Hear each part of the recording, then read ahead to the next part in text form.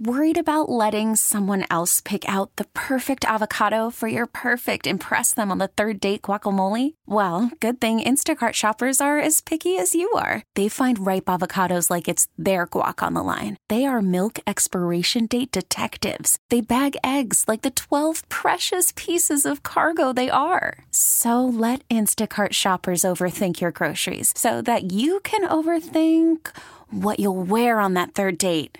Download the Instacart app to get free delivery on your first 3 orders while supplies last. Minimum $10 per order. Additional terms apply. Hey, Rob Bradford here. I have set out on a mission with my good friends at FanDuel to prove what I have known for some time. Baseball isn't boring. Now I have a daily podcast to prove it with some of the most notable people in the baseball world, screaming baseball isn't boring from the mountaintops, or at least agreeing to come on our show. Players, managers, GMs, and yes, even the commissioner of baseball, Rob Manfred. It has been a constant wave of baseball's most powerful voices. So join the revolution. Subscribe and soak in Baseball Isn't Boring. Listen on your Odyssey app or wherever you get your podcasts. You'll be glad you did. Stu. We're going to have a little chat. Just going to have a little chat with this guy. Stu.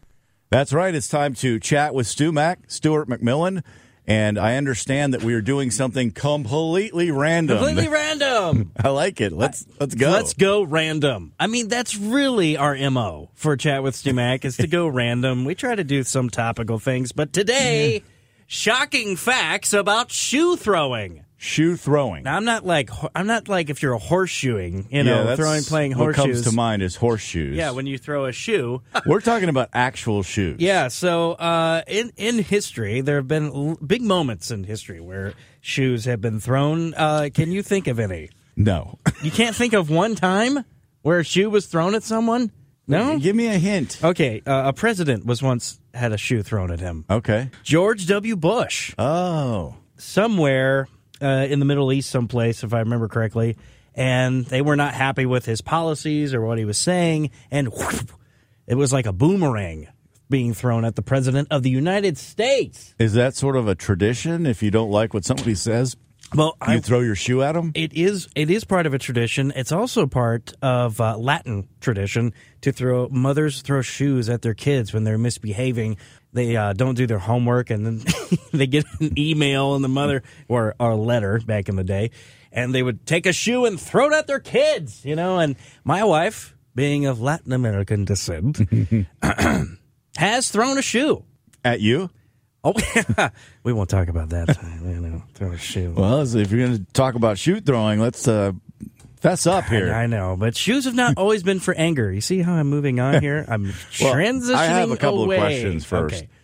Okay.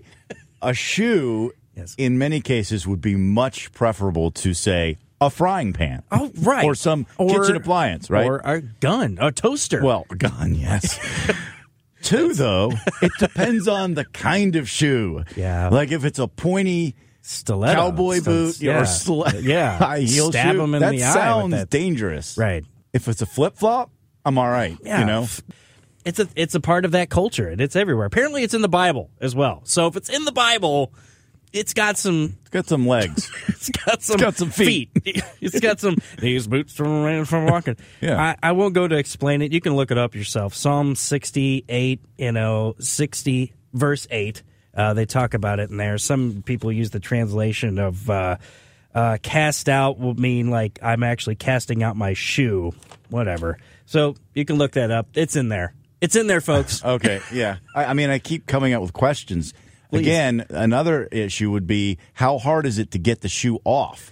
Because if you have to untie a bunch of stuff, that's why it's got to be kind of dissipates. Right, because it's got to be something where you can just grab it right off your foot and it comes right off and throw it. Well, and a lot of these new shoes, they don't have laces. I remember. So they're designed for shoe throwing. They're designed for shoe throwing. Nike has come up with, just do it. Just throw it. Just beat your significant other with this shoe. It'll be fine. It's in the Bible. Apparently, it's been also a wedding tradition, a Victorian wedding tradition. pelting a bride and groom with old shoes when they start on their honeymoon is a custom. I don't know if I want to start out my honeymoon with bruises. Yeah, I mean, talk about being a heel. That would be horrible. Oh, thank you. But, they used to throw rice, and that's kind of gone away because they say birds, explode or something. What about shoes? Can we bring back flip-flop throwing? It also has created a sport. They call it welly-wanging. Okay.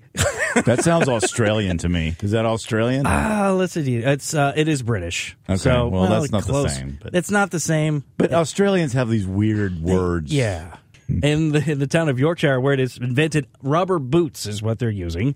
So it's not really a big game, but they play it there in Yorkshire. So if you ever go over, look out for falling boots. It's coming to the U.S. It's pickleball and welly-wanging. Those are the two new sports. We're going to have pros. Tom Brady's going to get involved with welly-wanging. I do have a funny story about finding random shoes at the right time. I was on a float. And I didn't wear sandals that day. I was a dummy and wore shoes. Who wears shoes going to a float, river float with everybody? So I thought, I'm just going to go barefoot on this and go for it and see what happens. That's pretty risky. You have to walk through rocks every once in a while. I went fly fishing once in Missouri. Love fly fishing. Yeah. I had the same issue. Wear shoes or don't wear shoes. And I didn't wear shoes. And that was the dumbest thing that I've ever done in my life. Yeah.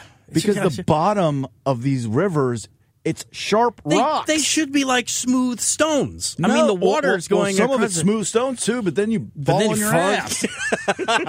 We got kind of caught behind because we were going so slowly. So a friend of mine, we were way in the back of this float, and he goes, "Hey, you're not going to believe this." What? 2 sandals just floated up to me. Oh, really? I'm like, "Are you serious?" He's like, "Yeah."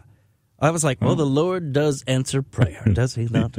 And we were on a Christian retreat at the time. There it is. And I was like, wow. Signs and wonders. Yeah. God told Moses to take off his shoes on holy ground, and then he told me to put on shoes in the river. So whatever. That's funny. I guess you're done.